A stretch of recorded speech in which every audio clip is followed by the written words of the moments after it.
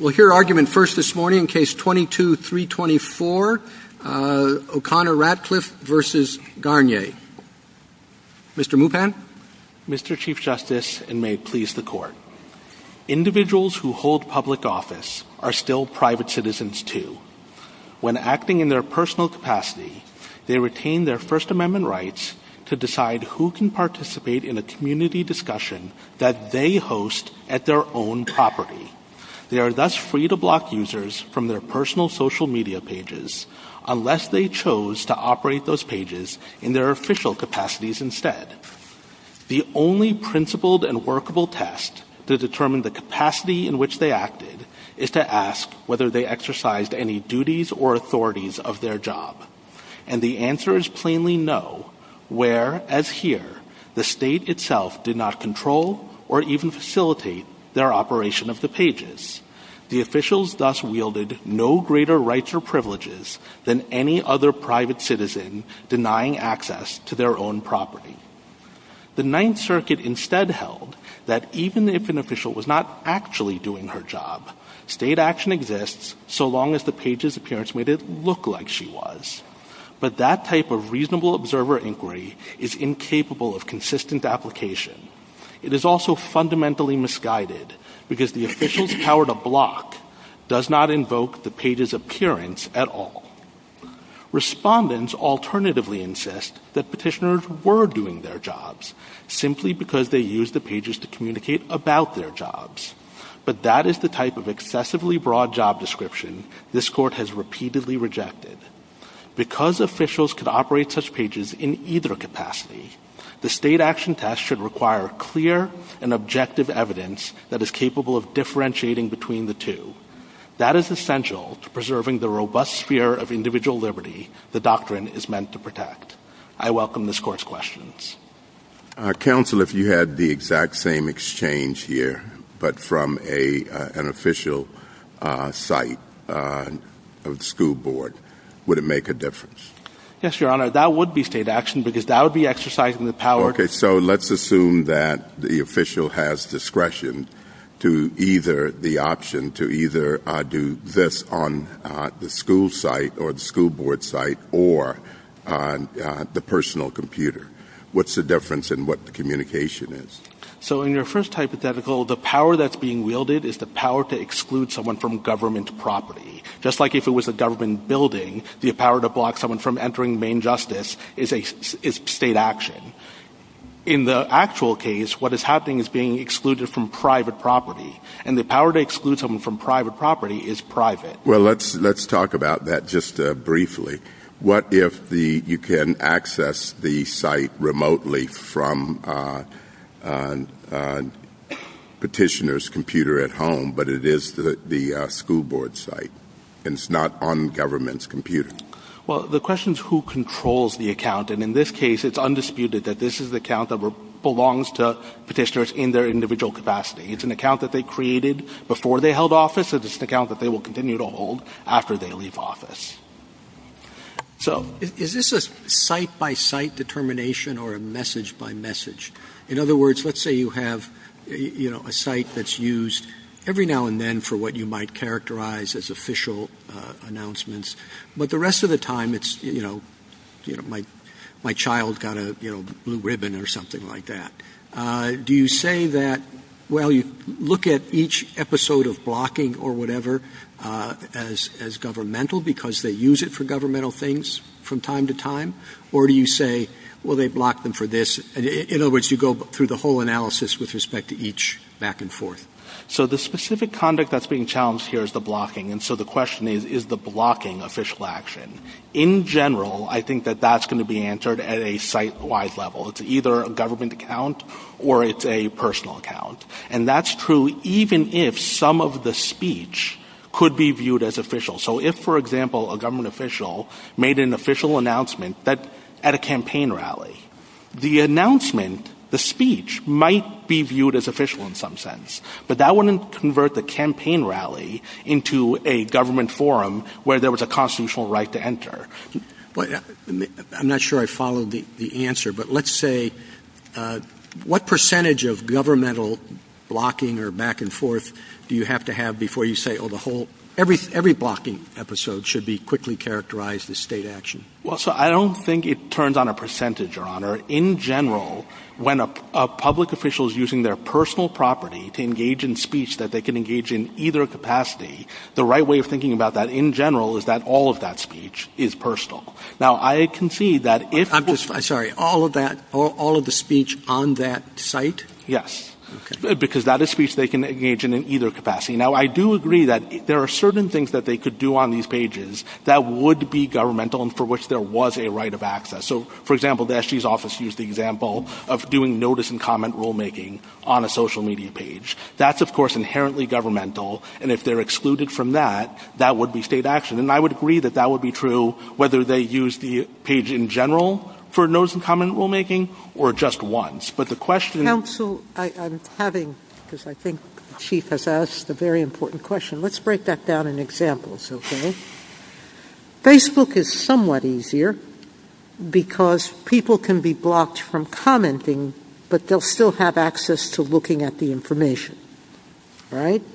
But let's assume that there's something went wrong with the city's website, and the city is now asking the council member to post all of their evacuation programs and to have comments with respect to citizens who might need assistance. They've converted it into basically an official site. So how does your test deal with that? Because you said if it's mixed personal and business, then it's remains personal. Well, so on that hypothetical, I would agree that would be state action. So the state would be responsible for any blocking that this individual had done of commenting people? Yes, but the critical reason why, and the why that follows from our test, is because in your hypothetical— By the way, is your test identical to the Sixth Circuit's duty and authority test or authority test, or you use the words control or facilitate, which the Sixth Circuit didn't. So tell me what's the difference in what you're proposing. We think duty or authority is the right test. The hard question in these cases is figuring out whether you're exercising duty or authority. Control and facilitation is the way to figure that out, and that's the answer to your initial question. Well, the Sixth Circuit is much narrower. It defines duty as something stated by law. But frankly, in my experience, there's a lot of customary actions that are not defined by law but are expected of government officials, like telling the mayor to post this information. Right. So, nobody writes that in law, but— Right. So we don't dispute that point, and I don't think the Sixth Circuit does either. But the critical point— Oh, it does. It defines this much more narrowly. Your Honor, if they do, we don't agree with that. But okay. But the critical point is, in your hypothetical, how we know that that's state action is control. Your example was the mayor told the city administrator to do it. In the next case, the mayor couldn't have told the city administrator to do on this page because it's their personal property. That's not what's happening. And to go back to our case, there is no evidence in this case that anything— So what do we do with what was then Twitter? I'm going to continue to call it Twitter because that's what it is here, okay? What do we do with Twitter where the blocking blocks, especially now, blocks access? Previously, you could still look at the Twitter account, you just couldn't post. What happens now if you don't have your own Twitter account, you can't even look? And if you're blocked, you're not permitted to look. Again, it depends what you're being blocked from. And the critical point in these cases is that my clients, all of their speech was speech that they could perform in their individual capacity. Under this Court's decision in Lane, even though they're government officials, they have the right to speak about the government in their individual capacity. What if you showed a Facebook page to 1,000 people and 999 of them would think that this is an official page?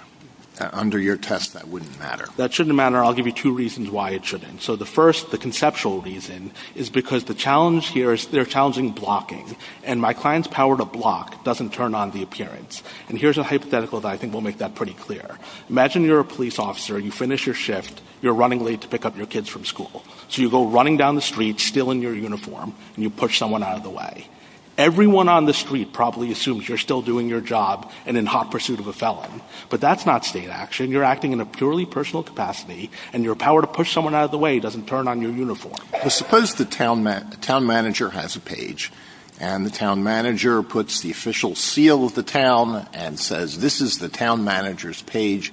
This is the place to look to find information about what the town manager is doing, and this is the place to express your views on the important issues that come before the town manager. And there's nothing personal on the page, but the town manager doesn't use any public resources to create the page, and there's nothing in his job description that says that he has a duty to have such a page, and he's not relying on any special authority in creating this page.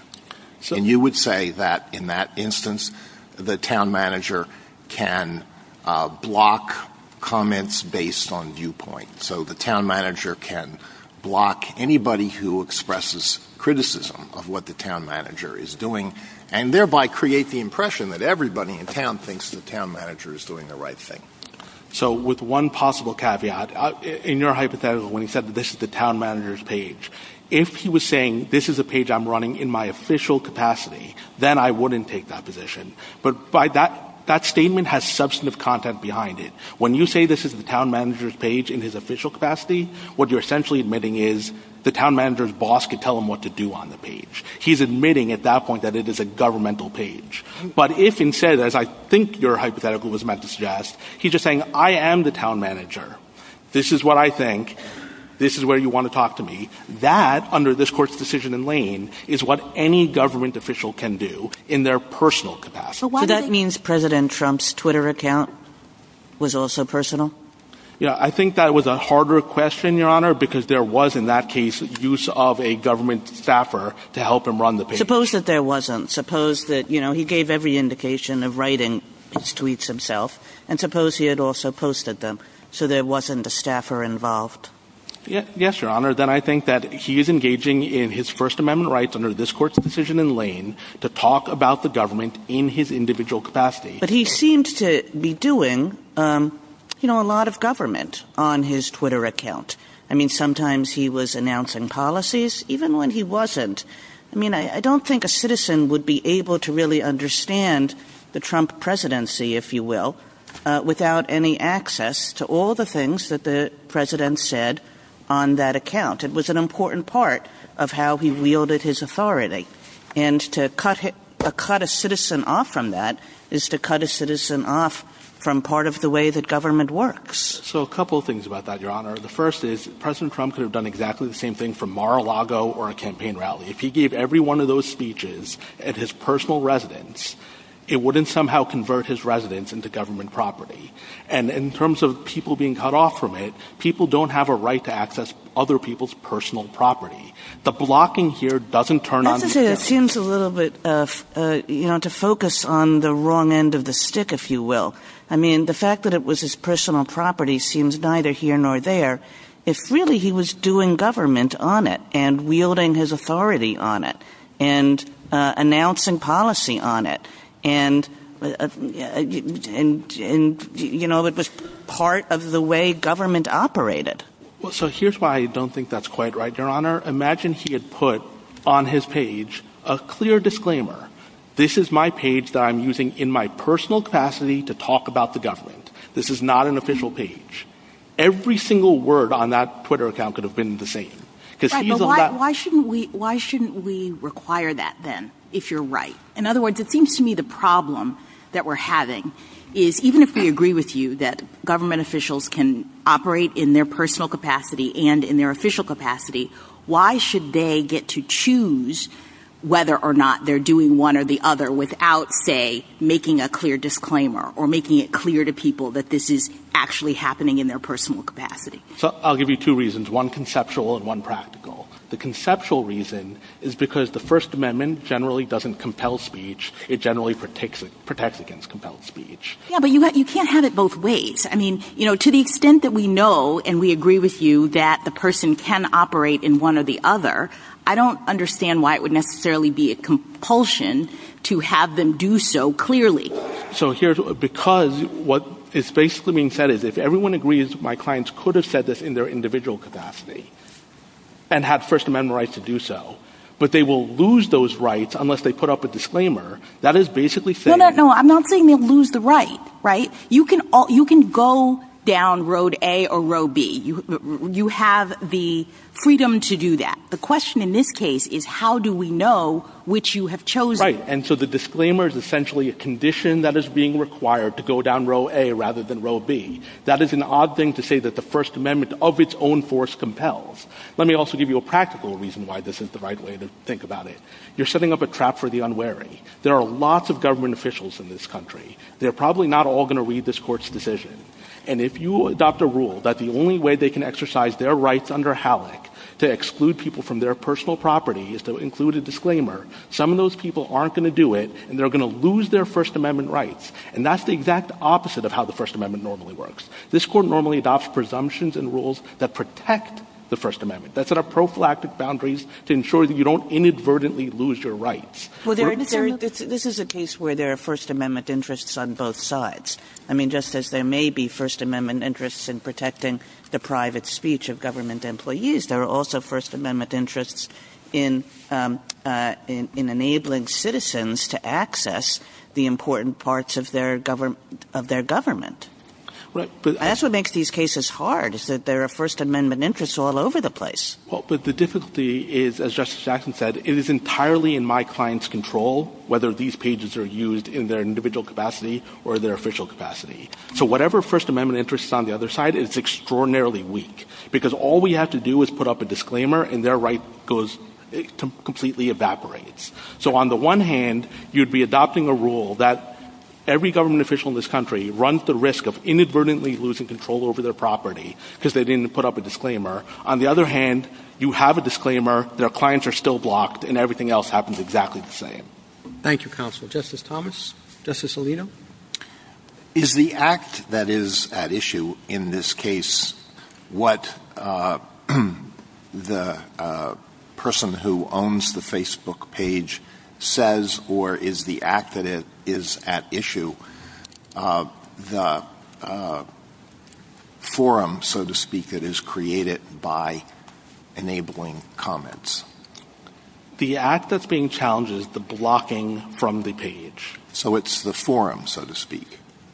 Well, the specific act that's being challenged is being blocked from the page. How you characterize the page, whether you view it as a forum or not, is partly an underlying merits question. Well, no, it could be a private forum. It could be some sort of a public forum. Sure.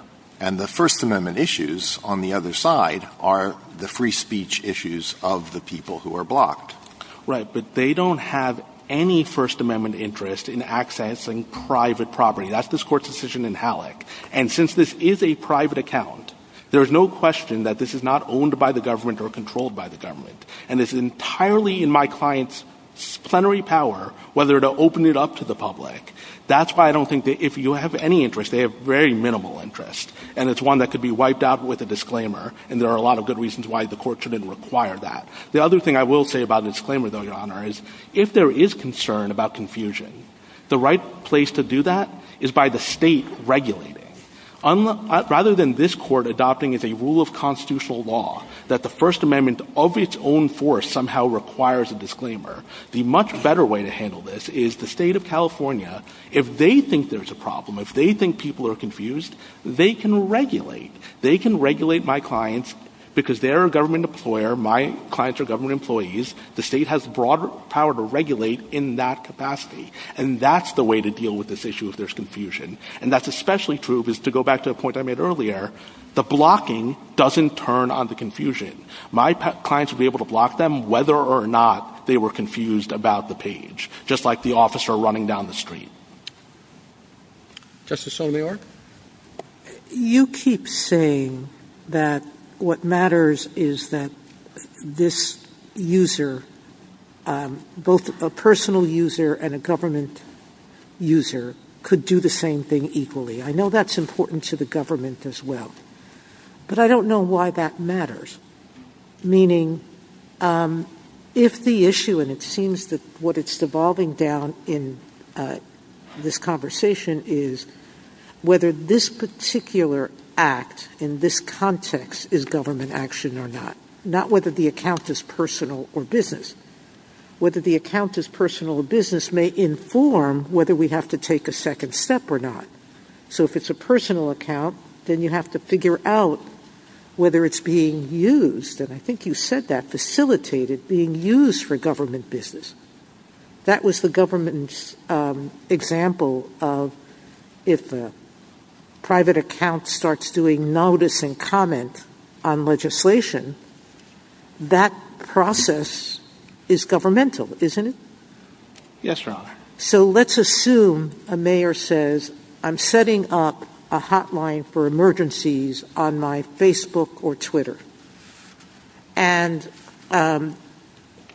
if you have an emergency, call that hotline, and I will use the power of my office to set in motion government response for your emergency.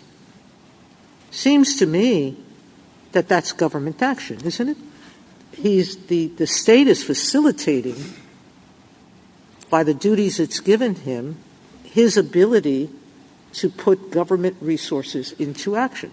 The response to that phone call is undoubtedly government action. Whether setting up the phone call depends. So take, for example, Mayor So if he routinely uses or responds to those calls in an official way, that process doesn't become government action? He could exclude Muslims, Jews, whoever he wanted to exclude, blacks, whatever, women, because that's a social account? Imagine if Mayor Bloomberg, as an act of charity to the city of New York, had set up in his personal capacity a phone message or an internet system like that. He paid for it out of his own pocket. No government resources were used for it. No one in the state of New York could tell him how to run that because it was his own personal phone exchange. That would be personal capacity action. But why isn't that account facilitating his duties as a mayor? He's using it to now put the resources of the government to use as mayor. No, he, like any other private citizen, is helping people contact the government. Any private citizen has the ability to do that. And the question of whether a government official is acting in the capacity of government Not official. every private individual has the ability to put the mechanisms of government into effect. Right. That's on the back end. I conceded that the back end response would clearly be state action. Well, my only point is the that problem the front I end, have is that it's all intertwined. Well, I don't think so, Your Honor, because, again, you can have that exact same phone system set up by some wealthy donor, and that clearly wouldn't be state action. That would be private charitable giving to help the government run better. And just like as this Court held in Lane, a government official could be still acting in their individual capacity even when they're speaking about information they learn as part of their job. That doesn't mean that they're doing their job. The way to figure out whether they're doing their job is to figure out whether they're using government resources, whether the government can control what they're doing, whether they're doing something that only the government can do. None of that is true here. And to the contrary, these pages, the usernames of the pages, are campaign slogans because my clients were elected officials who had to run for re-election. So what they were doing is what incumbent officials all over the country do as a regular matter. They talk to their constituents to show what a good job they've been doing and why they should be re-elected. Well, I don't know why they had personal accounts too then. If it was a personal account, they could have done both things. Well, that's to talk to their friends and family without letting every person in town talk to them. The better point, I think, Your Honor, is they don't have a campaign account. other than these ones. So if this isn't their campaign page... But they don't say it's their campaign page. Well, they say it's their page as X official of Y city. So I'll say two things about that, Your Honor. First of all, since the usernames of the pages, More for PUSD and Zane for School Board, are both campaign slogans, that's a pretty good indicia that it is a campaign page. Another good indicia of the fact that it's a campaign page is that they didn't have another campaign page. So they would either have to be the only two officials in America who decided not to have a social media page when they were running for re-election, or these were those pages. Thank you. Justice Kagan? So I guess just to press on this a little bit and going back to Justice Thomas's original question so I can make sure I understand the answer to it. There's a person and they become a school board member and they set up a private account. So they're not using a pre-existing account. They set up a private account. And the only thing on this account are things related to the school board. So it has, we're having a meeting, the agenda, the resolutions, the meeting times, the minutes, job postings, official reports, whatever, all school board business. And there's also some commentary. The board would like to know what you think about this. I would like to know what you think about this. So please come to the meeting. And indeed, please give your comments to me on this page about what you think of agenda item number 3 at our next meeting. And that's the content of the page. State action or not? No state action, because that is speech that an individual could do in their private capacity, and there's no objective evidence, not through any resources or anything else, that they're being done through control. Everything you just said could happen in my client's backyard. Everything you just said could happen if my clients went to church and asked their fellow congregants, hey, I have a difficult issue coming up next week. What do you think I should do? And when you say the control, I guess, there are some officials where there's a kind of line of command. But, a school board member, well, they're a school board member. They are the control. Why do you need somebody insisting on the content? Well, they are the state. Well, so they are state officials, but they could be acting in either capacity. And the reason control matters is it's a way of disentangling the two. If your boss can tell you what to do, then we know you're acting as an official. If your boss can't tell you what to do, if when the boss tells you what to do, that's subject to First Amendment balancing, then we know you're acting as in a personal capacity. I think it's clearer in the next case where it's the city administrator who has a boss, who's got a mayor. Now, you're right that in my case, the school board officials, there's limited oversight above them. But that's just a matter of positive state law. Imagine if state of California had a czar of official web pages. All California official web pages are regulated by the czar. He says, put up the state motto, do this, that, and the other thing, and don't do these other things. No one would think that that guy could tell my clients what to do on these pages. Thank you. Justice Gorsuch? Just curious, on your side of the V, in both cases, we have a profusion of possible tests to choose among. You've offered one, the Solicitor General's offered another, the Sixth Circuit has a slight variance. You've now had time to stew on this case for a number of months and think about it. What's your best advice for us on your side of the V, what test you'd propose? So I continue to think that the best test is that to look to duties and authorities and to say that if there is neither the exercise of duty nor authority, that's not state action. That's all you need to do to resolve this case. Now, that raises the further question of, well, how do you know whether there are duties and authorities?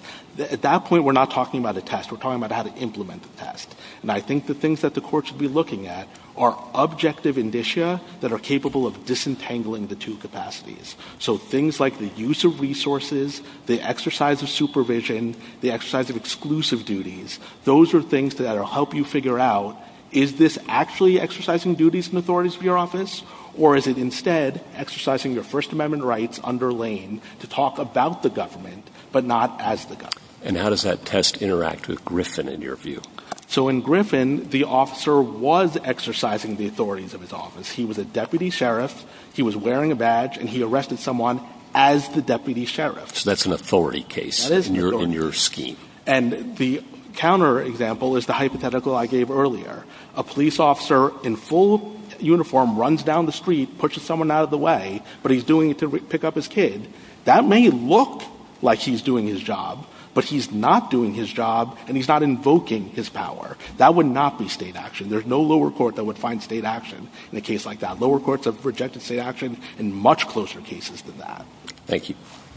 Justice Kavanaugh? Just to press a little bit on how you would apply the test. So I'm assuming that the information that would be posted is not also posted on a government site. So it's only posted on the personal site. This picks up a little bit on some of Justice Kagan's hypotheticals. But suppose the city manager on the personal site says, we have new recycling rules. You have to use a blue bin, has to be at the curb, will be picked up on Wednesdays. If you have any questions, contact me. That's only on the personal site, not on the official site. Is that state action? There might well be an argument there because in that point, I assume that there is a duty as a state official to announce the rules, right? People need to know what the rules are. Okay, and so that's very important. I'm going to stop you there because when you described how to implement the test in response to Justice Gorsuch, you said resources, supervision, exclusive duties. So this is really important, I think, because a lot of what local officials do is announce rules. Is announcing rules state action? Not in and of itself. Okay, well, we got to – you said right. The local officials around the country need guidance. That is definitely true. I agree with that. So announcing rules is part of what they do. They need a clear answer. What's the answer? I think the clear answer is if this is the only place they are announcing that rule, then that's going to be state action. Okay, so announcing can't park on the even-numbered side of the street during snowstorms, that's the same. But importantly, the start of your question. If it's only. Right. Yeah, no, I'm assuming. It's perfectly fine to announce it officially and then amplify that message on your personal. So a lot of this will depend on whether it's reposting or exclusive posting, I think. I agree. On the announcing of rules. Okay. Yeah. What about notices, announcing notices? Okay, it's snowing, schools are closed tomorrow, and it's only on the personal site.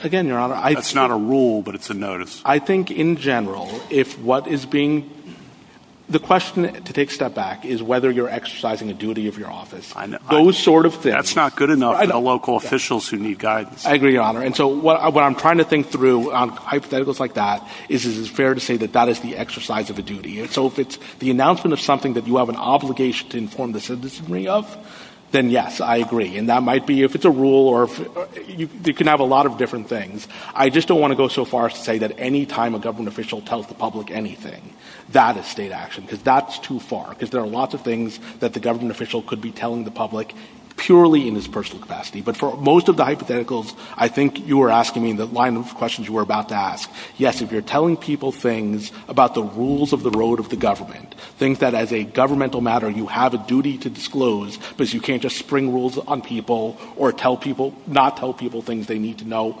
in their official capacity, then if that's the only place you announce that is your government account, then I assume that that's likely going to be a very strong indicia that you're using the account for government purposes. If I could say one last personal account, you meant. Sorry, personal account. Yeah. The one way of knowing that is if in those hypotheticals, almost certainly your boss could tell you what to do in there, right? Well, you are the boss, to get back to the, I think, Justice Kagan's point. So in this case, yes, not in the next case. In the next case, the mayor is the boss. Last one, just reminders. Reminder about there have been a lot of thefts and burglaries in the neighborhood. Lock your cars if you're going away for a few days. Tell the police. And it's only on the personal side. That's the line I was trying to – that sort of speech is something you could do. Any private citizen can do it. And government officials don't have any duty to do that. They could do that in their official capacity. So for that sort of speech, you're going to need something more. You're going to need to see that they're either like using staffers to prepare it or their bosses are telling them to do it. But the speech by itself isn't going to be enough for something like that. So I think you've distinguished announcing rules, if it's only on the personal side, from notices of government information, and that's kind of fuzzy, and reminders would not be. I think that's right, Your Honor. That's the kind of practical information that people are going to need, I think. I hope so, if this Court adopts the right test of duties and authorities. All right. Thank you. Justice Barrett. So, Mr. Mubin, when you were having this colloquy with Justice Kavanaugh, y'all were talking post by post. The Chief Justice asked you at the start, are we looking at this as whose account is it, or are we looking at specific actions? It kind of sounded to me when you were talking to Justice Kavanaugh that your position, which I kind of understood your initial position to be, no, we're looking at the account. But which is it? So I think it's true that you're looking at the account and the blocking, but as I told the Chief Justice at the very end of our colloquy and now with Justice Kavanaugh, if you use the account, even in part for what is an exclusive governmental duty to give notice to the public or engage with the public, I agree at that point it's going to be state action. The reason why I think it's important to think about this at the account level is there's a lot of speech that might be viewed as official, but isn't an official duty to provide information to people in like the hypotheticals Justice Kavanaugh was asking me. And so a way of differentiating the two. Announcing, for example, that I'm going to sign a bill, announcing I'm going to appoint a judge. Those sort of things are things you could do even if you view those as official in some sense. That doesn't mean that you're using the property where you make that speech in an official capacity. You can engage in that type of speech at a campaign rally, at a church, in your backyard. So we are kind of looking post by post, I think. If you're talking about exclusive duties, I agree. Okay. And I have a question about this word duty. So what is the point of talking about both duty and authority? Because it seems to me that duty, and this kind of runs throughout the brief, sometimes it's described as obligations. You described it just now as an exclusive government duty, a requirement that appears sometimes in the briefs. But sometimes there are things you have the authority to do as a government official that you're not required or obligated to do. So it seems to me that if you have the authority to do them, something that you have a duty to do is just a subset of authority. So why are we talking about duty? So, look, I think you're right that duties and authorities in some sense are flip sides of the same coin in general, and that you can have exercises of authority that are permissive but not required. So I agree with all that. I think authority does add something beyond duty. I think what it's helpful most for is things like the use of staffing, the use of resources, things like that don't really directly go to the question of is it duty but it is the wielding of authority. Now, that sort of thing is relevant for two reasons. One, it's good evidence that you're wielding a duty or authority if you're using government resources or staffing. And two, it's possible that at least in some cases, the mere use of those resources alone could be state action. See, I guess I just think using the word authority, I get, and then in the Sixth Circuit case, that's what the opinion seems to be. That's the that's the value of authority, I think, in the Sixth Circuit opinion. But it just seems to me like a weird way to describe it. I think of it more as evidence, right? Yeah. Am I losing a whole lot if I don't want to use the word duty and if I just say authority? Maybe that would pick up some of that stuff that you're talking about anyway? I don't think you're losing a lot. I think you could frame it either way. As I said, I think they are flip sides of the same coin. Okay, you were talking a lot about property, which is the government's focus. So you've articulated the test. As Justice Gorsuch said, we have lots of articulations on offer on your side of the V. What is the difference? What's the daylight between the government's position and your position? Their focus on is this private property that the public official is inviting you onto, the test that they propose versus the authority, duty, control test that you do. So I don't actually think there's any daylight between our positions, though you can ask my friend. They've obviously emphasized property as sort of this initial gating mechanism, whereas we view the fact that it's private property as quite relevant to determining are you exercising duties or authorities of your office. But at the end of the day, I think the cases all sort of cash out the same way. Whether you apply our framework or theirs, you essentially end up in a spot where if you're using a private account and you're not exercising an exclusive governmental function and you're not using government resources and the government can't control it, then you should understand that to be acting in your personal capacity, because people have the right as government officials to talk about their jobs in their personal capacity. And you should assume that when they do that on their own personal property, they're acting in their personal capacity. Okay, last question. At the beginning of your argument, you referred to unless someone is choosing to use their Facebook account, Twitter account, whatever, in their official capacity. And Justice Kagan's questions were getting to some of this. I think it's very difficult when you have an official who can in some sense define his own authority. So I think for a governor or, President Trump, it's a harder call than someone like a police officer who's a subordinate. Or I could, my law clerk could just start posting things and say this is the official business of the Barrett Chambers, right? And that wouldn't be okay. But if, that wouldn't be okay. If, Governor Newsom decides to do it, he has the authority to define the scope of his authority. I would have thought in your client's context, they don't actually have full-ranging authority just as board members, right? Unless the board said, we've taken a vote and you are the one who's our communications person. You are the point person on communications. Then you would look at a source of authority. But if in that context, I guess it just kind of depends official by official. I guess I'm not understanding in your specific for your client why there would be an argument even. It seemed like you were conceding a little bit and talking to Justice Kavanaugh about official announcements and that sort of thing. Would that be true for your clients? Yes. I think if my clients, if, for example, there was a slush fund at the board to, use money for doing your job and my clients use that money to, buy a Facebook account or use advertising on Facebook, I don't think my clients would be acting in an ultra-virus fashion, and I think that would be exercising state action. Now, I do agree with you, Your Honor, that on the control piece of using control as evidence of whether it's governmental or not, it becomes harder the higher up you go in the chain because it's harder to identify a superior who can tell you what to do. But even take, for example, the governor of California.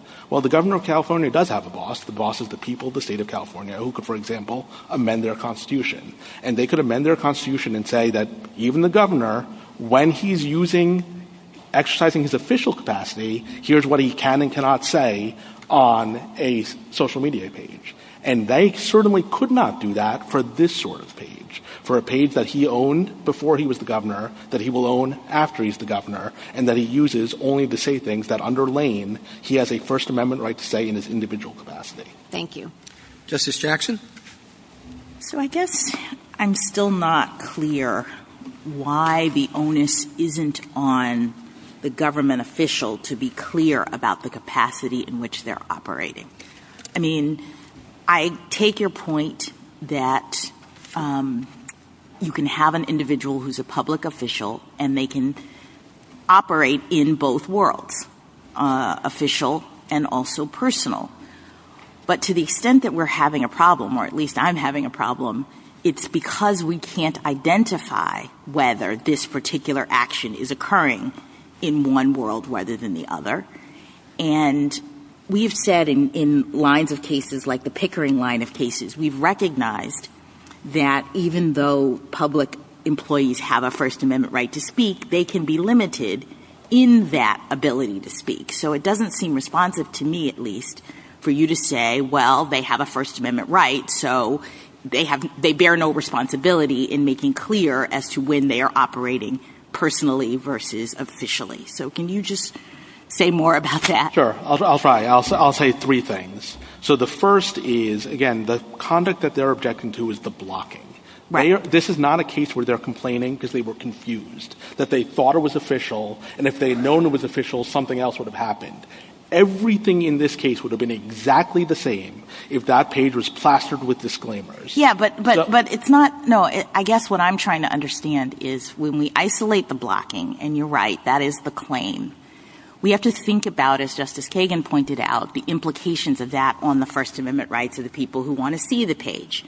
So what's happening is they're being blocked from either commenting or seeing the information that's being posted on this particular page. And when the official says, but that particular page is my private page and I'm operating in a private capacity, then I suppose we have one set of answers.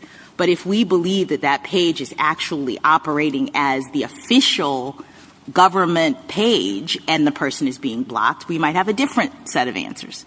So the question is, with respect to the blocking, is it happening in a personal or an official capacity, and why wouldn't it be the public official's responsibility to say, if you're on this page and you're either seeing or not seeing things, understand this is a personal repository of information. Right.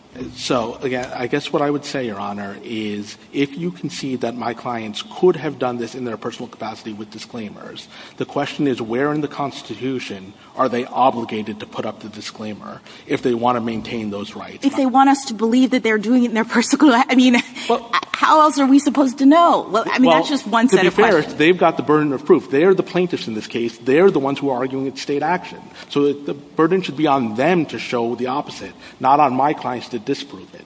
The second point So you're saying that a public official can just make a decision sub silentio about which world they're operating in, not let anybody know, and it would be the burden on whoever is saying that you are violating my constitutional rights to determine that you were actually operating in the official capacity. In a case like this where there's no objective indicia that they were doing it in their governmental role, there's no staffing, there's no resources, there's no control. What about the page, the way it looks, this is the other argument, Everything right? about this page's appearance is equally consistent with a campaign page. That's exactly what happened in the Eighth Circuit. A page that looked no different than our page, the judges just split, saying, okay. well... Can I just ask one more question? I'm sorry. Justice Sotomayor came up with a private hotline example to seek emergency help that I thought was really interesting. I hadn't thought of it before.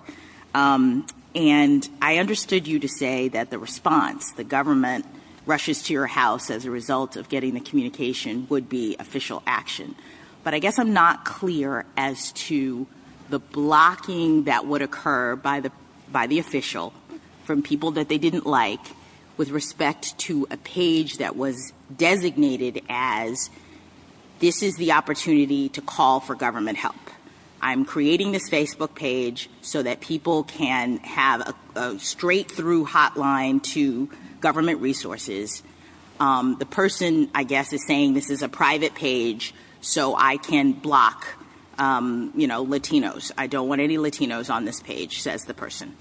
Is that a problem? Or, is that state action or not state action? I would think if that's all there is, I would say it's not, because a private citizen could set up that exact same page. This is a page to get you access to government But resources. if they did, wouldn't that implicate all of the lines of cases where we talk about or we think about whether or not a private citizen is actually acting in a way that's fairly attributable to the state? I mean, we don't just stop at saying, a private citizen. I don't think any of those tests would be met. The one about joint action between the private party and the state, the Brentwood Academy line where you're looking at, is this facilitating a state service you think would not apply? I don't think, again, if a purely private citizen, just think, a wealthy person in the city said, I want to make it more easy for people to call and get access to government things, and sets up a page like that. That's not joint action. He's acting wholly independent of the government. All right. Thank you. Thank you, counsel. Mr. Joshi? Mr. Chief Justice, and may it please the Court, we agree with petitioners that duty and authority is the right way to figure out in what capacity a public employee defendant is acting, but we think the Court should focus on the subset of cases involving a denial of access to property. In those cases, if the defendant is exercising an official duty to provide access, like hosting an official school board meeting, of course that's state action. It doesn't matter where it happens. But for other kinds of duties, and most important, where it's ambiguous, where it's the kind of thing a private citizen could do, but also within a broad description of the official's responsibilities, there we think the nature of the property should be all but dispositive. So if the defendant denies access to government property, probably state action. If the defendant denies access to her own personal property, she's probably acting in her capacity as a private property owner, not as an agent of the state. And that framework, especially insofar as it provides a default rule for hard cases, we think is more consistent with the purposes of the state action doctrine, will resolve these cases today and others like them, and will avoid the need for this Court to set forth a one-size-fits-all broader duty and authority test of broader applicability. Welcome the Court's questions, but happy to talk about what exactly is the property. The contract talks about terms of services, I guess. I'm not a Facebook person, but I assume they would not consider the service property. So what exactly is the property? Well, I think the property, it's a form of virtual property, but it is the account. You can post speech on there. You can have conversations on there. You can open it up to everyone or just to friends. It is a form of virtual property. It's like a virtual – I hate to use the word forum because that term is sort of overloaded in this context, but it's a virtual forum of sorts. It's no different from, say, a hotel that offers its ballrooms for rent to people, and you might sign a contract and have terms of service. But when you take that hotel, you have a certain degree of control. You have one of the sticks in the bundle of property sticks, and you can choose who gets invited, what you do there. This is just a virtual space of the same sort. So would you just follow up? Do you think that you have to take into consideration the role of the provider, Facebook, too, since they can also evict you from this room that you're in or this account? Yeah, so not in these cases, and I agree that there are some really difficult questions as to the extent of ownership and control over this virtual property as between Facebook and Twitter and petitioners in this case. But what should be undisputed and is undisputed is that the Poway Unified School District has absolutely no ownership or control over these pages, and that's the relevant question for the state action question in these cases. What if, what if something that looks an awful lot like an official event, but is not labeled as such, is held on private property? I think the question in these cases is the constitutional one of state action. This Court has often said the Constitution deals with substance, not shadows. And I think these sorts of appearances are the kind of shadows that shouldn't matter to the substantive question of whether, to use petitioner's test, it is an actual official duty and authority being exercised on that property. And I think this Court has rejected to the extent Your Honor is invoking reasonable observer kind of test, this Court has rejected it in a variety of contexts, most recently in the Coach Kennedy case. I mean, I think maybe to a reasonable observer, a lot of people would have thought that that coach was acting in his official capacity, but the Court didn't rely on reasonable observers, at least as it saw the facts. It said, we're going to delve into the facts and figure out exactly. Let's say in a small town, the population is bitterly divided over an issue. Let's say it's whether they're going to close down their elementary school and send the children to another school 25 miles away to save money. And the mayor is in favor of closing down the school. So the mayor holds a meeting on public property, and everybody can go and express their views. And after that meeting, the mayor says, well, that didn't go well. There was an awful lot of opposition expressed to this. Let's have another meeting. And this time we're going to have it on my farm, and I'm going to post people at the entrance, and we're going to exclude the people who spoke vociferously and articulately against my proposal. Is that allowed? So if I understand and the mayor's not running for re-election. He's term limited, so this is not a campaign of it. So if I understand it, and if I can assume that when he does it on his farm, he's not using any government resources, right. The security guards are paid out of his own pocket, totally fine, I think. Again, and then let me further assume that the vote of the people on this farm meeting is not somehow conclusive. They don't actually have the authority. He's just taking their views into account. It's no different than elected officials anywhere or government officials anywhere who choose to speak only to Republicans or only to Democrats in order to get views on what they ought to do when they exercise their official duties. No one thinks that that's state action. And I understand you can think of a lot of odious behavior by government officials being discriminatory in whom they speak to and whom they listen to. But at the end of the day, the Constitution does not prohibit even odious behavior by private citizens. And I want to return here now to a point that Mr. Mupan said, which I really do think is maybe one of the most important points in this case, which is that a lot of the scare hypotheticals that the other side gives about public officials behaving badly, if you narrow the state action doctrine, can be taken care of by their government employers or by the state through statutes. The government as employer has much greater leeway to regulate than government as sovereign.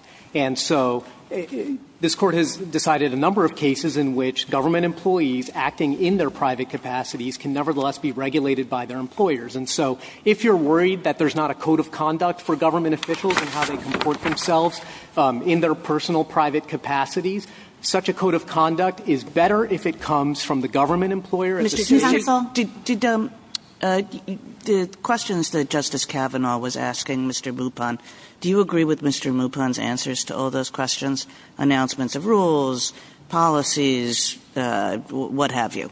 Yeah, I think that's basically right. If the duty is to provide access, so if there is a duty to say you must promulgate this information or notice and comment, for example, which means you must. No. I mean, it's not like there's a duty that says you have to announce the road closures.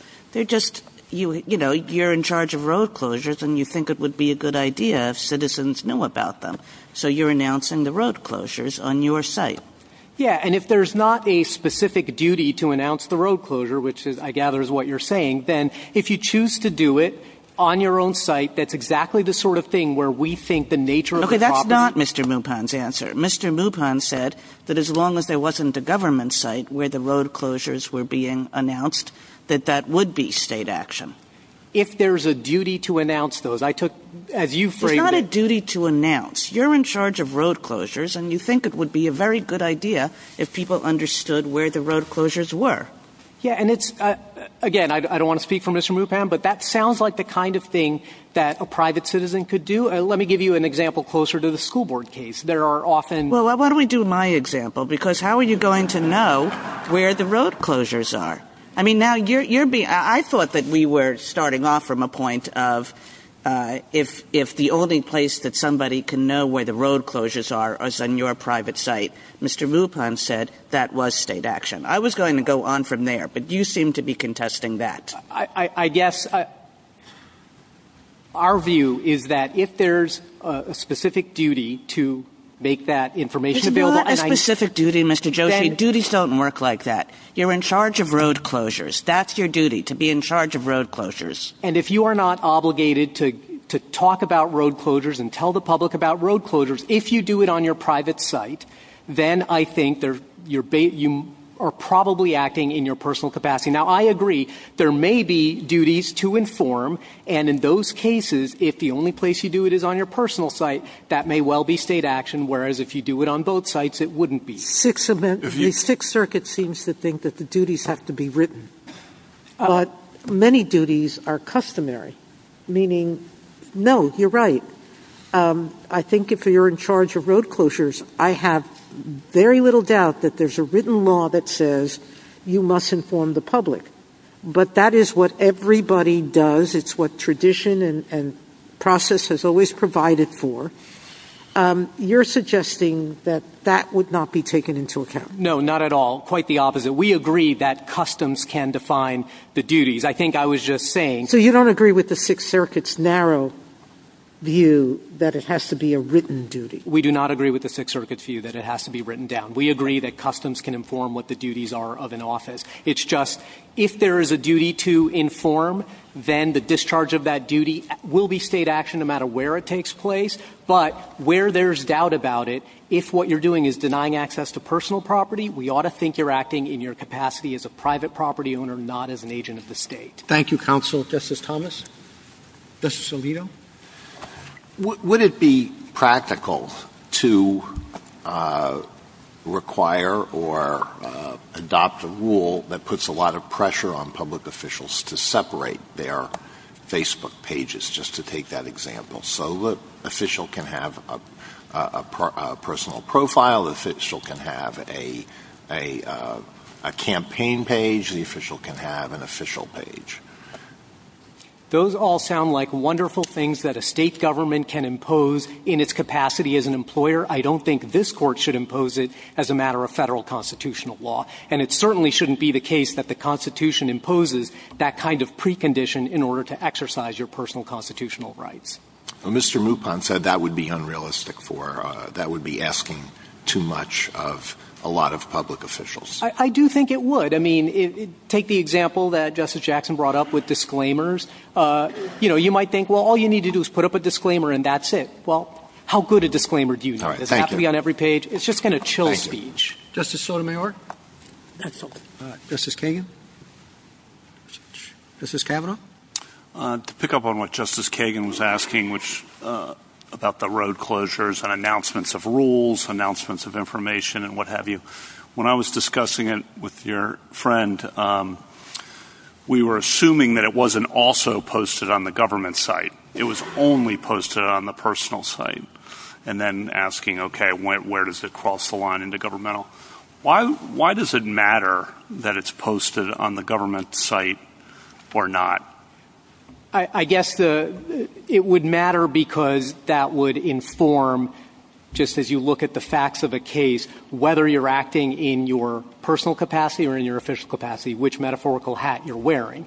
And if you've discharged your duty, again, assuming there's a duty to inform the public about these things, if you've discharged a duty on the official site and then you're amplifying it on your personal site, odds are when you do it on your personal site, you're doing it in your personal capacity. But if your boss tells you, go, inform the public about this road closure, and the only place you do it is on your personal site, you're probably discharging your official duties. Okay. So it sounds like both of you would have, in essence, a safe harbor that if you're reposting information on your personal site, that's probably not going to be considered governmental.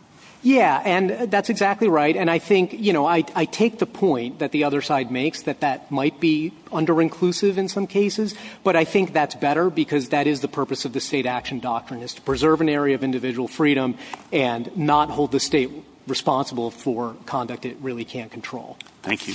Justice Barrett?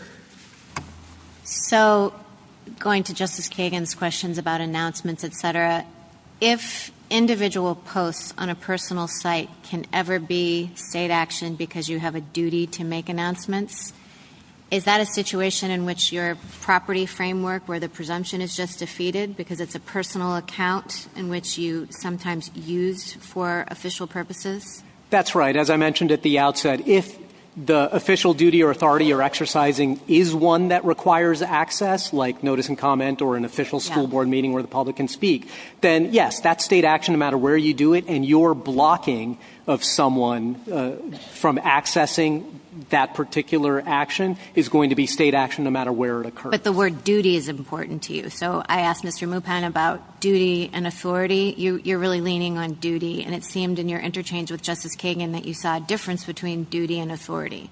Well, I think a duty, it's less obvious in these cases and more obvious in the next case where he's a subordinate with a supervisor. So duty is important because you need to know, is he actually discharging the thing he's supposed to do? An elected official, like these school board members, don't really have much in the way of those duties, but they do have authority. They can invoke the state's power to do something that someone who doesn't have the state power can't do. And so in that sense, duty and authority might be different. In Griffin, for example, that was a private security guard at the Glen Echo Park. But the reason he got his deputy sheriff certification was so that he could make his arrest and his kicking out of the trespassers more effective. People listen to deputy sheriffs in a way they don't listen to. That was authority, not duty, right? That was authority. Duty to That's arrest right. anyone. That's okay. right. Justice Jackson? So can I just go back to Justice Alito's hypothetical, which I thought was really good, and ask this question. Suppose the public meeting doesn't occur. So we have the mayor of the town, and there's this controversial policy, and there is no public meeting to start because the mayor fears that there's going to be quite a bit of acrimony with people who want to come out differently than the mayor does. And so instead of the public meeting, the mayor says privately, I'm going to have a meeting on my farm, or maybe he even announces the meeting, but we're only letting in people who are likely to agree with my view. Same result, no state action in that situation? I think probably no state action in that situation. I think it's something that government officials actually do all the time. They might not want to meet with even their own constituents who disagree with them. They might speak only to Democratic Party meetings and only take feedback from Democratic Party donors. And the solution for that, as I said, for elected officials might be the voters, and for appointed officials and employees, the state as employer can regulate that kind of behavior, even if it's in its personal capacity. But it doesn't have to do so specifically. I mean, can we believe that, say, the mayor's duties include receiving feedback from the public? If there was a duty to get feedback from the public, I understand you to be saying that he would have to. That even if it was on his farm, he couldn't block people, or it would be considered an official state action. I think it would have to be a pretty specific duty for that to constitute state action. I think if the duty is too broad in general, like speak to constituents, I think that's exactly the kind of case that our heuristic, our test, has a lot of purchase, which is if it's something that a private citizen can do, talk about a policy, get views on a policy, advocate for a policy, but also within a sort of broad conception of official responsibilities, then I think the nature of the property to which access has been denied. One final question, just as a sort of theoretical matter. Does the government have any concern about the potential privatization of government functions that could occur? I mean, I suppose I'm a little worried about city mayors deciding to sort of shape the debate of the people in their community by having their meetings in private places so that others in the community can't comment. That seems to me problematic as sort of a theoretical matter, but the government, I'm taking, says as long as the mayor chooses to do this on private property, then he can exclude whoever he wants, and because he's doing it in his personal capacity. Yeah, I mean, in the brick-and-mortar world, I'm not aware of this being a problem. And if it is a problem, I think it's best handled by the state, which can regulate its employees in ways that a state as sovereign cannot. And I think that's the best place to handle those concerns, not a rule of conduct from this court as a matter of federal constitutional law. Thank you. Thank you, counsel. Ms. Carlin? Mr. Chief Justice, and may it please the Court, I have 3 points to make. First, the district court found as a factual finding based on petitioner's own testimony that, quote, receiving feedback from constituents is an important part of their duties as trustees. California law, both decisional and constitutional and statutory, the PUSD bylaws, to which I'll return in a moment, and the content and appearance of the page confirms that the district court's finding that these pages were, quote, used as a tool of governance. Because the trustees were doing their job when they maintained and then blocked Dr. and Mrs. Garnier from these pages, this case fits comfortably within this court's declaration in West and Lugar that state employment is generally sufficient to render the defendant a state actor. Second, the record in the district court contains O'Connor Ratcliffe's entire Facebook feed from the time she joined the board through summary judgment. Of the hundreds of posts, I found only 3 that were truly non-job related. Not only were the posts all related to her job as PUSD trustee, but the district court found that the content of many of the posts was possible only because as a trustee, she was, in the district court's words, clothed with the authority of state law. For example, O'Connor Ratcliffe's official position was why she could enter into classrooms during instructional time all over the district, something that would get anybody who was a private citizen arrested.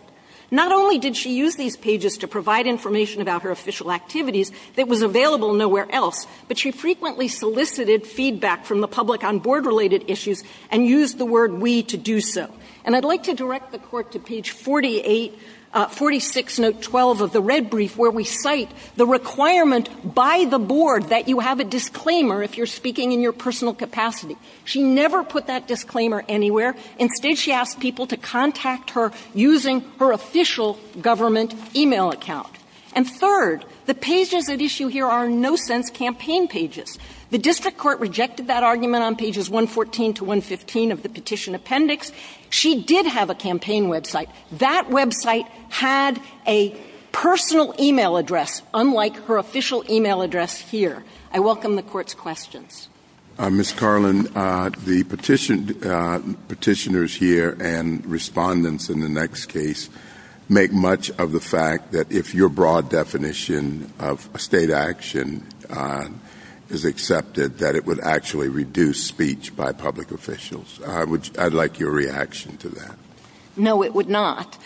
no one has challenged the speech that was on these pages at all. If they're speaking as government officials, they have both the government's own protections. So, for example, there are a number of protections that go to government officials when they speak in their official capacity.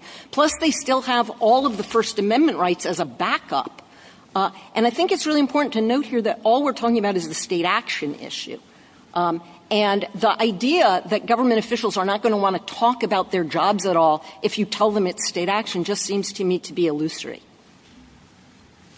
But I'm not sure about that. I mean, if it's characterized as a state action, governmental site, then wouldn't anything they say be categorized as governmental speech on which the government could take a particular political, social, whatever view?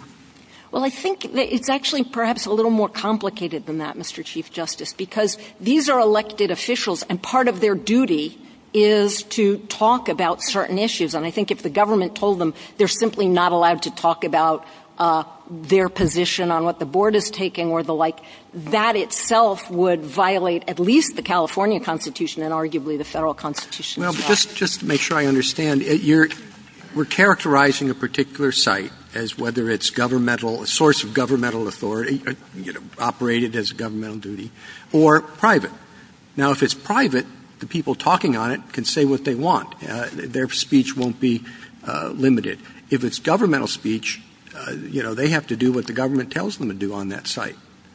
Well, I think the one thing that they do have to do, and I think this is fair, and there were a number of questions of the folks representing the petitioners here, they do have to have a disclaimer here to say this is a personal site. They did not have this disclaimer. Ms. O'Connor-Ratcliffe instead says, if you want to contact me on my official government email account, which she's not allowed to use for personal or political purposes. Your test is whether government officials are doing their jobs, right? That's the starting point, and it creates what I would say is a kind of rebuttable assumption that when a government official's doing her job, she is a state actor. All right. So the mayor is in the grocery store and is repeatedly approached by constituents. And the mayor really doesn't want to be bothered, but listens to supporters and people who are sympathetic to the mayor's program, but with somebody who is a known opponent approaches the mayor says, look, please call my office. Is the mayor doing his job when he's doing that? I think the answer to that question, which is, I think, different than the answer I would give in our case, is that when they are clearly off duty, that is, pushing the shopping cart down the aisle, arguably they're not doing their job. But when they create an ongoing site, like the site here, they maintain a forum, if you will, in which people can comment and people can talk to each other. They're not just talking to the mayor. Then, yes, that would be state action. I mean, elected officials have told me they're always on call. They're always doing their job. They're always being approached by constituents. But if they say they're doing their job, then yes, I would say the starting point is they're state actors. Now, can they say, I don't want to talk to you right now, the ice cream is melting? Of course they can, because that's not violating somebody's First Amendment rights. But if they're discriminating on the basis of viewpoint and they're doing their job, then there's a problem, right? Arguably, yes. But that's why I was saying that I think when you are clearly off duty, you're not doing your job. Even if you say you're doing your job, you're not acting in your official capacity. But here, there was a website. There was a Facebook page. The Facebook page says, if you want to talk to me, contact me at my official office. What if all of her posts were done in the evening? They were all done between midnight and 1 a.m. Is she on duty then? Is she doing her job then? Yes, in the same way that if you stay up till midnight and you're reading briefs at home, you're doing your job, you're under color of law. Nobody has a First Amendment right to come into your house, but of course you're a state actor. Could we go back to what you said about disclaimers? Would a disclaimer turn this immediately into private action? No, but it would be a much harder case for my clients to win. Why no?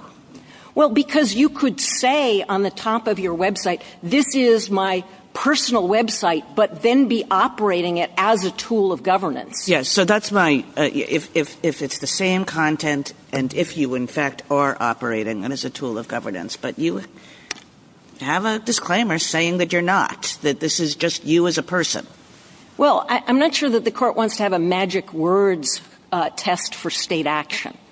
And so you would still, I think, have to look, but at least there, the public would know and be able to take into account that you are not using this as a public website. Here, I think putting the disclaimer there, but then saying things like, we want you to respond to our surveys on whether we should change the election system. We want you to respond to our survey. We are working hard. She's not using I. And if you compare this to her campaign website, which is a website, not a Facebook page, there she uses I. Here she uses we. And honestly, as Mark Twain said, the only people who should use we in the singular are royalty and people with tapeworms. And, I don't think she's either of those. Ms. Carlin, do you think you could win under the test proposed by the government and Mr. Mupan? Because, I feel like you're talking about doing your job, and it seems like you're saying that she's exercising the authority of her office, whereas the Ninth Circuit focused on this appearance and function test of the website. But it seems to me that you're saying she was doing something more. I think we obviously win under the Ninth Circuit test, sure. But I think we win even under the Sixth Circuit test because of the duty. And if you want me to tick through the different places where in state law and board rules and that's the like. Okay, because that was in your brief. So but that's what made me think that you're saying it doesn't really matter. You would win under that test because sure. She had the authority. Yeah, I think we win under every test except a strong version of the Solicitor General's test. Because under that, because Facebook itself, the Facebook account itself was not owned by the government, that's a hard test for us to win under. Now, we still they've given that up because they're talking about function, really. Yeah, I kind of like to think so. Yeah, they said if you do notice and comment whether you have other postings is irrelevant. You're looking at the function of what's happening, correct? Yeah. So tell me how your test, doing your job, differs from the authority or duty test of the Sixth Circuit. What do you... Yes. Okay. Yes. I think the Sixth Circuit has a much narrower sense of what duty means and what authority means than we would say is encompassed in doing your job. I agree with you on duty. They require a written law on duty. And the government has already conceded that you can't look just to written law. So let's take Justice Barrett's point that authority is doing most of the work. And authority has a meaning. So go ahead. So as I read authority in both the government's brief and the Sixth Circuit, they're treating authority as you're exercising some coercive control over a member of the public. I take authority to be something quite different than that. Give me a... So you're going to have to explain that better. Okay, so if I understand the government's brief correctly, what the government says is, well, of course, even if you're using private property, if you're using it to coerce somebody, so on your private website you said to somebody, you're fired, and that has the force of law, that would be state action because you're using an authority that only you have. Right? As a private citizen, they admit that notice and comment would not be coercing someone. So. No, but I take it what they're talking about there is a particular kind of authority. Now, some of the posts here are because of her authority as a state actor. The modal post on the site, I would say, the thing that is most common on the site is that she goes and visits a classroom with the superintendent or with a principal during instructional time. The only reason she can ask to do that, the only reason she has the power to do that is because of her official capacity. No person could do that. No member of the public could do that. And presumably that's not put on the official site, whatever that means. No. It exists only on this site. As far as we know, the only place that you could go to find out about her So basically your argument is that it facilitates.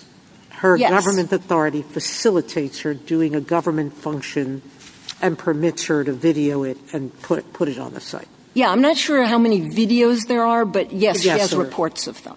But just if I could get you to say that in one bit, if you said, the right way to think about duty and authority, if you want to use those words, is what? The right way to think about duty is to look at the various sources of state law that tell you what somebody's duty is. And here we've got the California Constitution, the board bylaws. Right, but stepping back from your case, which, I know you want to win your case, and good. I do. But just stepping back and saying does the Sixth Circuit have too narrow a view? I thought you were saying yes. Yes. How is that true? Why is that true? Because the Sixth Circuit says unless there's an affirmative command that obligates you to do the specific thing you are doing in the specific form you are doing it, you're not doing your duty. And we think that duty has a much broader conception. And I want to be clear. Which is what? Which is you look to what does state law tell you what to do? What does history and tradition tell you what to do? What do the bylaws of your organization tell you to do? If there's a handbook, what does the handbook tell you to do? And those things can be optional. They can be acting in your discretion. This Court has repeatedly said in a number of different contexts, going back to the McDaniel case in 1833, that if you're talking about really people with important government jobs, it's not all going to be written down. Counsel, I guess I'm a little confused as to what's at stake here, because I hear you saying now it isn't a matter of appearances and whether a reasonable person might make a mistake, which was kind of the Ninth Circuit's reasoning. It really does boil down to duties and authorities. And you're positing that those duties and authorities include, beyond what's in a handbook, and must take account of custom. But I had understood the Solicitor General to say exactly the same thing. So are we coalescing around a test that everybody more or less agrees on? Well, I want to be very clear. I was talking about duties authorities in the context of Justice Barrett's question. We think that the appearance and function are also relevant to whether someone is engaged in state action. I took her question to be, if you take the Sixth Circuit's verbiage, do you win the case? I'm asking, what's wrong with something like that? Is there a problem with it? I mean, it seems I think, this discussion does seem like it's coalesced around an understanding of duties and authorities, and there's some discussion about how capacious that has to be, but really the discussion seems to me like you and the Solicitor General are on all fours. Here's the one thing that what am I missing? Here's the one thing that worries me there, and it goes back to this Court's decision in Home Telephone and Telegraph in 1912, but also involves Monroe against Pape, which is lots of time people do things that they're forbidden to do in the course of their job, and they are nonetheless acting under color of law. Sure. Yeah. We're all sensitive to Monroe versus Pape and the Griffin case and all of that. Everybody is. But given that, do you see any problem with what we've been articulating here and you have with Justice Kagan as to any of that? I have no problems with the things I've said so far. I just think it's more capacious than just that in trying to figure out whether someone is acting as a state actor. When you start with someone who's a government official, and I think it's really important to remember that this Court has had in its entire history, as far as I can tell, about 3 or 4 cases where the question was whether a government official was a state actor. And in all of those cases, except Polk County against Dodson, which was the case about public defenders, the Court said, of course you're a state actor if you're a government official. So I think the presumptions and the rules of thumb and the like operate a little bit differently here than they would operate in a case that involved someone who was clearly just a private actor, and you're asking, can you push them over the line into being a state actor? Here we start with somebody who looks like a state actor, says, email me on my government official account if you've got any questions, says, this is the official page of me, uses the photo and like, and I do think all of that helps. But I understand you. I understand you want to win your case, as you said to Justice Kagan, but we have to be concerned about the test. Now, I understand you to have said that you would define duty to include custom, a well-established custom. And is it not a well-established custom for any elected public official to inform constituents about what he or she is doing? So if that's how you understand duty, then are you not saying that anything that an elected public official, let's leave it at that, tells constituents about what that person is doing constitutes state action? I think the starting point is, yes, they could rebut that. For example, at Thanksgiving dinner, somebody says, pass the gravy, and you say, and I also passed a bill last month. Yes, that would be private. Whereas when you set up, and this is what the Ninth Circuit says on page 28A of the PEDAP, is the state action here is maintaining an ongoing site for the exchange of information. Well, I understand that, but what I'm getting from this is that you have taken the Sixth Circuit's test and the petitioner's test, and you have broadened it by defining duty so broadly. And maybe this is right, but you have made it into a very broad test, a very inclusive test. I think if you want to use the words that the Sixth Circuit used as your guidance, you have to broaden, and our case would clearly fall on the side of the let me go back to your wording Yeah. and ask you to finish this sentence for me. Yeah. A public official is doing his or her job when? When, if you look at state law and you look at the bylaws, they presuppose that they will engage in precisely the kind of action that you're challenging. Well, I have two last. If you're a White House press secretary and you have a dinner at your house and you invite over certain members of the press and not other members of the press, because part of what you think makes you a good press secretary is to get feedback and develop good relations with members of the media. Is that state action? Can I take that question and kind of flip it around and go backwards into it?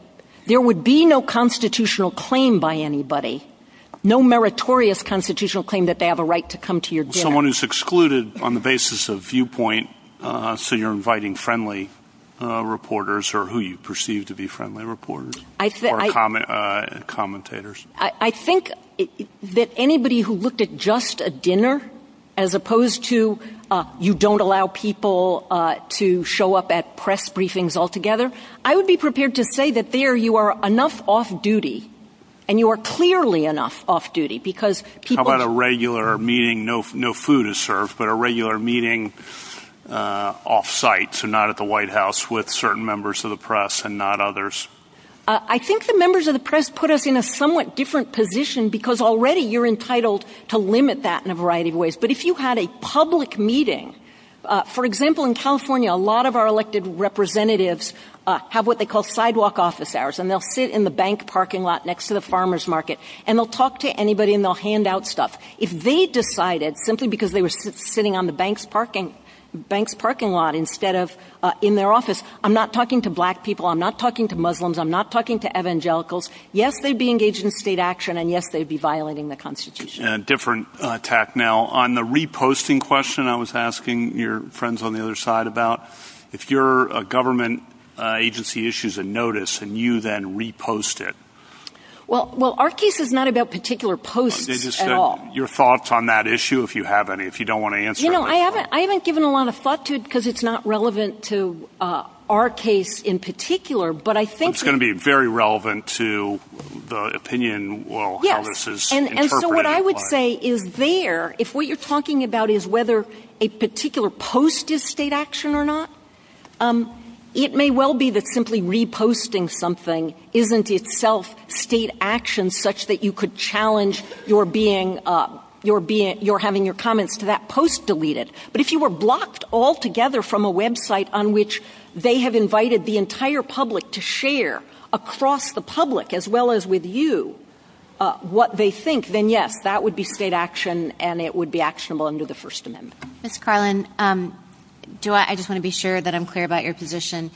In your test, you're doing your job test, so you agree, it seems like, that the Ninth Circuit test of appearance and function is enough? You wouldn't go with that? I think that the function part of the Ninth Circuit's test, because they quote this language that the district court's findings made about this being a tool of government, is the appearance and function. When they're talking about function, they're talking about, are these people doing their job? As the function of this is for them to do their job of getting How about the appearance part? Well, the appearance is really helpful in figuring out what is the function. So it boils down to the function in your mind. Yes. Okay. Yes. But the function is sort of another word for duty in your sense. Like a duty is a responsibility, is a function. They're all kind of tied up together. Yeah. I mean, your duty is to do your job, and that's your function. And when you do your job, you're doing the function of being a trustee of the Poway School District. Which brings us back to this is all a question of how broadly do we define authority or duty? I think you have to define it more broadly than petitioners. Oh, no, I understand that, but I'm just saying that Yes. then is the nub of the case as you see it. The case totally boils down to how you define it. And I asked the other side a bunch of questions about what work does duty do, is all an authority. I think you would say, if I understand your position correctly, it's just about authority. We're not really looking at duty. No, we are looking at duty. That's exactly what I'm trying to say is duty. Are you performing the duty of your job as a trustee? If you are, then you are presumptively a state actor. That's what the Court's statements in West and Lugar turn to. But you would say duty is having conversations with citizens is always part of your duties, or almost always part of your duties, which converts every conversation you have. No, I would say having some mechanism by which you can interact with your constituents is part of your duty. And the board bylaws say this. They say in bylaw 9010A, the responsibility of board members in their role as community leaders is to participate in public discourse. And then they say board members have a responsibility to identify personal viewpoints as such and not as the viewpoint of the board. And here what you have is both of the petitioners using we and our when they talk about what the board is doing. And anybody who looks at that is going to think this is an official website. It looks like an official website. It performs all the functions of an official website. There's no disclaimer anywhere. She has a separate campaign website. She uses her government email. Now, suppose there's an official website, too, and this, partly, largely, entirely duplicates it. So this goes back to the question that Justice Kavanaugh was asking. How does that matter, or does it matter? I don't think it would matter if it was the website at issue here. And I really do urge you to take a look at ECF 3511, which has the entire feed from the day she took office until the day of the summary judgment motion. And I defy anyone to look at that and think this wasn't an official website. Indeed, when she wants to give you her personal opinion, she sends you a link to her campaign website. And I take it that this is the crucial difference between you and the government, right? That they just say Facebook says it's her private property. Yeah. And so it's not an official website by definition. Right. And you're saying no. That's correct. And I'm sorry to be hung up on this duty question, but what if the bylaws or the state law doesn't say it's your duty to communicate with constituents, give announcements, et cetera, but she decides, hey, constituent communication would be a good idea. This is kind of like, well, the governor decides to do this or the president decides to do this. Is that not, even if it's not formally in her job description, and even if she's the first one to do it, so it's not custom, but we would say she has the authority to decide to be the mouthpiece for government. Would you agree that that would be? Yeah, if I can just say, it's a little complicated in our case because the board has specifically said she doesn't have the authority to speak for the board, and that's why she's supposed to have a disclaimer. But if you're talking about a hypothetical of someone in another jurisdiction where there's nothing that says anything either way and she decides she has the authority, then it would come down to a question of, as a matter of state law, did she have that authority? Because if she had that authority, then yes, she would be a state actor. Now, most government workers, most government employees do not have the authority to speak for the government. And so it wouldn't be part of their duty to run a personal website. And so for most government officials, if you're the janitor or the school bus driver. Yeah, but that's making it too easy. There are a vast number of government officials around the country at the local, town, city level. So I don't think you can minimize this by saying, oh, it's not going to affect certain categories. It's going to affect a lot of people. But at the very least, the other side says here, at the very least, if the state wants to tell you not to do this, they can do that. And the answer here is the Poway School District told her not to do this, told her not to have a website that looked as if she was speaking officially. And this website did exactly that. Just on the custom question to follow up on Justice Barrett, it's usually, I think, as you're describing it, going to be part of the custom of most of these jobs that are elected officials or appointed officials who have some authority to communicate with constituents. I don't think that that's necessarily true at all. When wouldn't it be true? It will be true for elected officials. It will be true for some government officials. But let me give you a hypothetical that I think will illustrate this. So if a public school teacher in Poway had a website that was communicating with the parents of children in her class, that would clearly be state action. And I think that would be true regardless of what she called the website. If she then also wanted to talk about things like whether the board should be elected at large or by districts, which was a big issue here, or she wanted to talk about whether the schools were being mismanaged, which is something that for a while there was a real problem, that would be her speaking in her personal capacity, because that wouldn't be coming from her job and her duties as a school teacher. So just to kind of wrap up, I think— Do you think this is a little bit anticipates the next case, if there were also some personal things on this site, how far does that take you? Can you dilute the site and turn it into non-state action by putting up your kids' pictures? I don't think one picture of your children turns something into not a state website. Here, I really do think if you look at this website, you will find one picture of her children on Christmas, one picture of her children at some school-related event, one picture of her grandfather on Veterans Day, and nothing else that is personal, that is clearly personal, as opposed to coming out of her job. Here's the thing to understand, and this goes back to something that Justice Kagan said earlier, which is there are First Amendment issues on both sides of this case. And here, the First Amendment provides a tremendous backstop for members of school boards and the like who want to regulate their sites. There are rules about public forums. There are rules about time, place, and manner and the like. And they have a lot of control over what goes on these websites. But if you decide the threshold state action question against my clients here, refusing to find state action would have devastating consequences for the public, because they would be denied access to the sites on which their officials are talking to them and asking for their reactions. Thank you. Thank you, counsel. Justice Thomas? Justice Alito? Justice Sotomayor? In some ways, you've complicated things. I'm sorry. No, really. Because what we're being asked to find is whether the state was acting when these government officials turned off these sites.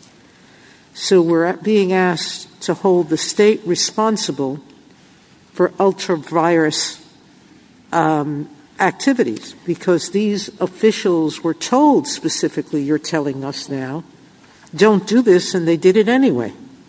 No, ma'am. Just as in, and we talk about this in the red brief, in Monell, the court said you can't hold the government responsible, the municipal government responsible, unless the unconstitutional action was pursuant to a policy. But there was nonetheless a constitutional tort there for which individual government actors could be held responsible. Okay. Thank you. Justice Kagan? Justice Gorsuch? No, thank you. Justice Kavanaugh? Great. Justice Jackson? Okay. Thank you, counsel. Great. Thanks. Rebuttal?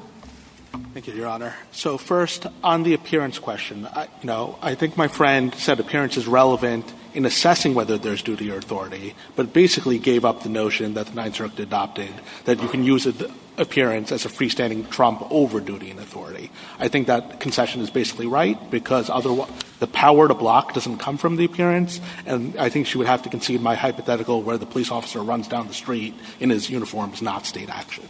So then I think the action really does come to how do we define duty and authority. And I think the fundamental problem with Ms. Carlin's submission is that she's defining it too broadly. She's doing exactly what this Court said in Kennedy and Lane you should not do. Because you have to recognize that government officials have the right to speak in their personal capacity about their jobs. That's even true about information they only learned because of their jobs. Ms. Carlin emphasized several times that my clients spoke about stuff they learned in the classroom. That's this Court's decision in Lane. The square holding of Lane was that it was individual speech, not employee speech, even though it was information learned while in office. And the flip side of that problem is that if you treat this too broadly, the problem that this Court recognized in both Kennedy and Garcetti, and the Chief Justice adverted to this, if you treat this as duty and authority just because you're talking about your jobs, that means it's controlled by the state.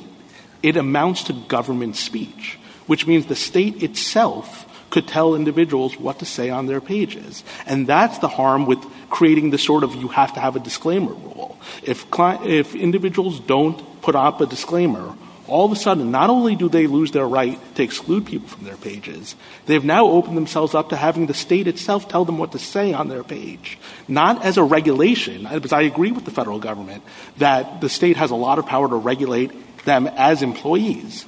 But Ms. Carlin's position means that they could regulate them as such. They could tell them exactly what to do or say on the page. And that would be a serious First Amendment problem. And to say that the First Amendment does all of that because they didn't put up a disclaimer would, I think, turn the First Amendment on its head. Finally, a few points about the facts of my case, because I, too, would like to win for my clients. So the first point I'll make is that this is laid out in our reply brief. If you look through the citations to the record, the only duty that my clients had to interact with the public was at their board meetings, which they complied with, and no one was ever blocked from that. Everything else is the same sort of overbroad, it's your duty to talk to people that would cover campaign rallies, talking to your neighbors at church, the stuff that cannot possibly be viewed as governmental unless you swallow individual First Amendment rights. She suggested that the page was somehow their duty. One of my clients closed the page, just shut it down. No one thinks he was acting in breach of his office. He was in dereliction of duty. Your Honor, I see my time is up. Yes. Thank you, counsel. The case is submitted.